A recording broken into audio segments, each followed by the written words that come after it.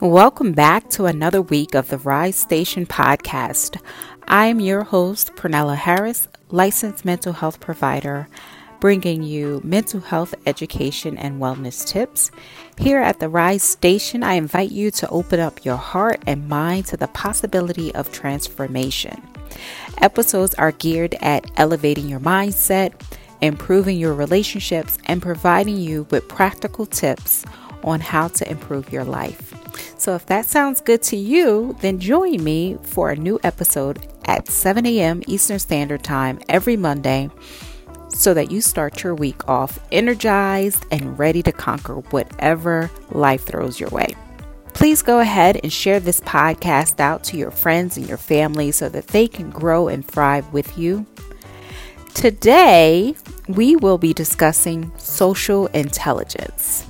That is the understanding of how to manage interpersonal relationships, right? But before we get into today's content, let's hear a word from our sponsors. This podcast is brought to you by Restorative Family Services. We are a behavioral health practice. Our mission is to provide quality, affordable, and accessible mental health care to the Commonwealth of Pennsylvania. If you are struggling and in a dark place, we are here to help. Visit our website at www.restorativefamilyservices.com. This podcast is brought to you by Private Practice, where we provide leadership training and practice management coaching specific to helping mental health professionals build their private practice to provide a much-needed service for their community. Want to learn more? Visit our website at www.privatepractice.com. Okay, so today we're discussing social IQ.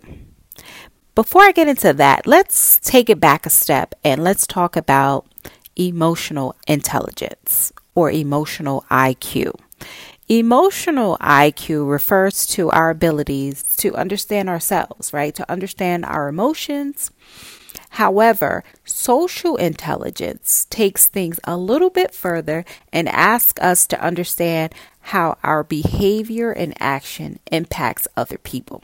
So a lot of times we like to just, stop at the emotional intelligence because we're feeling this way. We should just act on those feelings. But we live in a world where we are occupying this planet with other people. So we can't just do what we feel and think is right. We have to be considerate to others. How is my actions, my reactions impacting this other person? How is it going to land on that other person? So if I'm upset, right, and I feel like I'm being attacked, does that mean I should go on the attack? Because maybe my feelings are false. Maybe my feelings aren't real and I just got triggered and I started thinking that people were out to get me, but that wasn't the intention. So this is where social intelligence comes into play, because now you have to take it a step further and understand your personnel, understand the climate, the social context, and the emotions of other people, and take that into consideration as to what's going on to help you identify how to react to a certain situation. So we're going to hopefully illuminate a few things when it comes to social IQ. Now, I want to provide you with an example of exactly what not having social IQ can look like, right? For example, let's say you had a long day at work and you're starting to fall behind on your work because you're, helping out another department and you're overwhelmed, you're anxious. You share with your friend that you're really worried about your work. That's not indicative. You're falling behind on deadlines. It's not indicative of the type of employee you are. And you're really having a hard time just getting back on track. And you're very fearful that this might impact your job. So you're expecting from your friend to offer some level of support. You opened up, you were vulnerable with this person. So you're looking for some encouragement, something motivating. But instead, they provide you with none of that. they actually turn it around and say, well, I don't have those problems at my job because my job loves me. People respect me. I am the best employee since this company was formed. They just really started making it completely about them and really missed the mark when it came to being socially intelligent. They lacked that intelligence, right? Your friend was not able to recognize that you needed support in that moment. And so that's an example of what it means to lack social intelligence, right? They don't even see you. You're not even a thought on their mind. They're just, they bring the discussion back to them rather than trying to help you in that moment. They just bring it back to themselves. They start comparing and how much better they're doing than you are and just really making you feel worse than you've already felt. All right. You would be surprised with how many of us lack social intelligence. We would think that this is common sense, but this happens way more than we care to even count.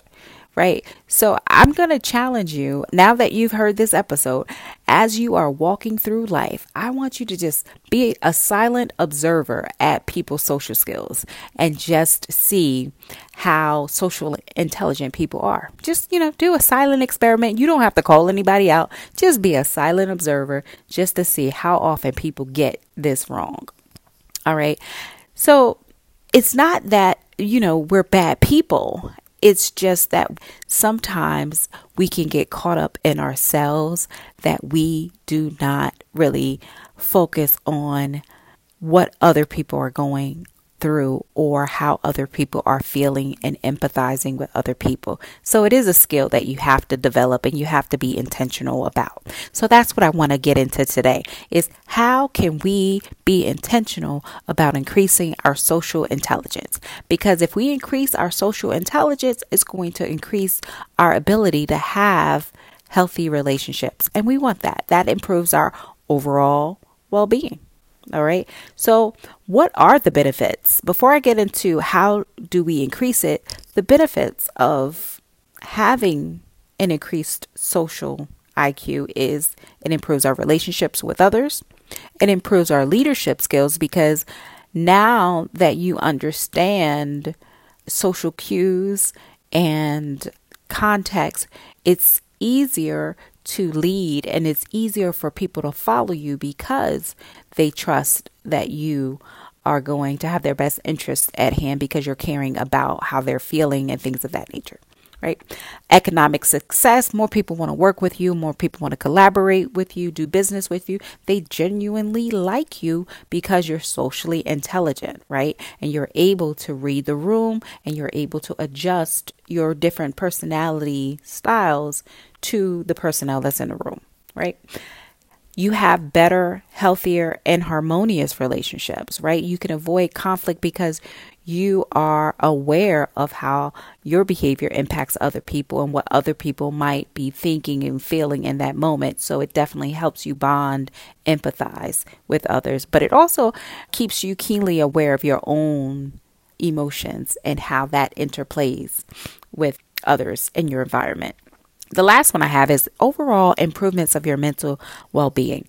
We get anxious when we have a lot of conflict in our lives. When we're not socially intelligent, there's a lot of conflict because we are just acting on impulse. We're just acting on what we feel, think, and we're not taking in consideration how other people might feel and think based on how we're acting. So we're just kind of going through life and it's just a very selfish way of getting through life. But when we are socially intelligent, we can have better relationships, have less conflict, meaning less stress. We work better with other people. We're in harmony with other people. So that's less anxiety, less depression. So overall, your mental well-being will improve as well.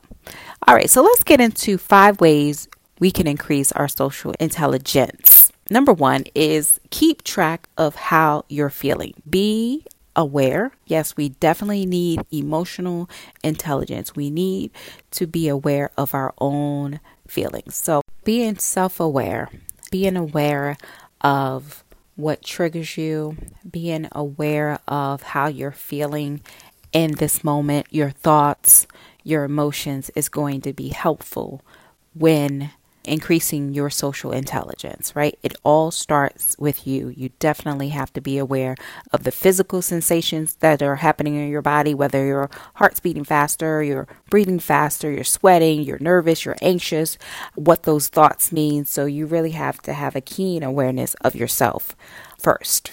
Number 2 is approach interpersonal relationships with receptiveness.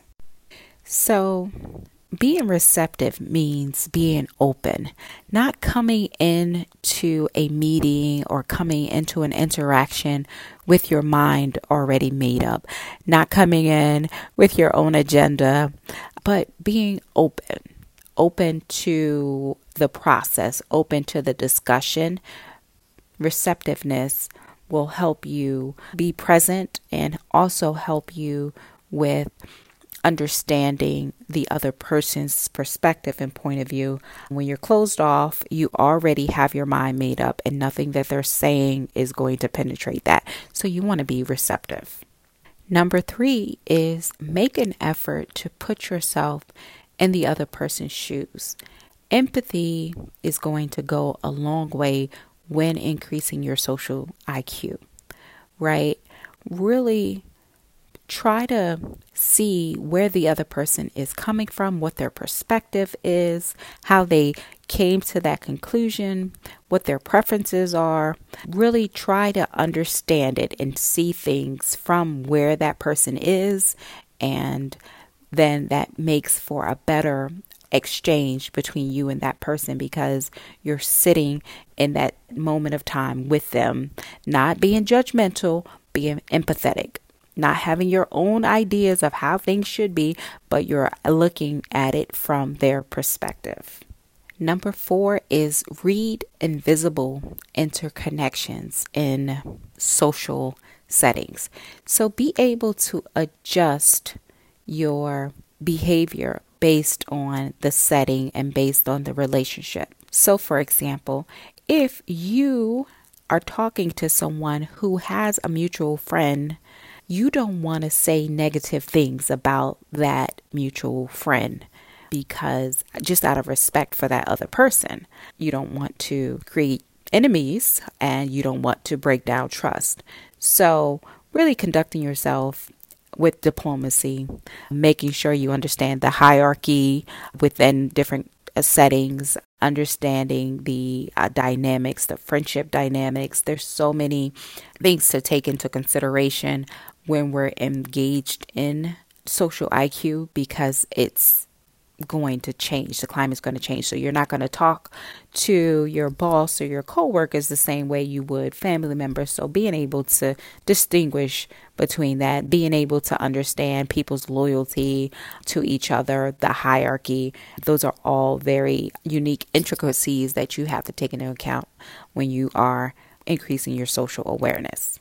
Number 5, which is my last one, is learn to interpret people's nonverbal behaviors.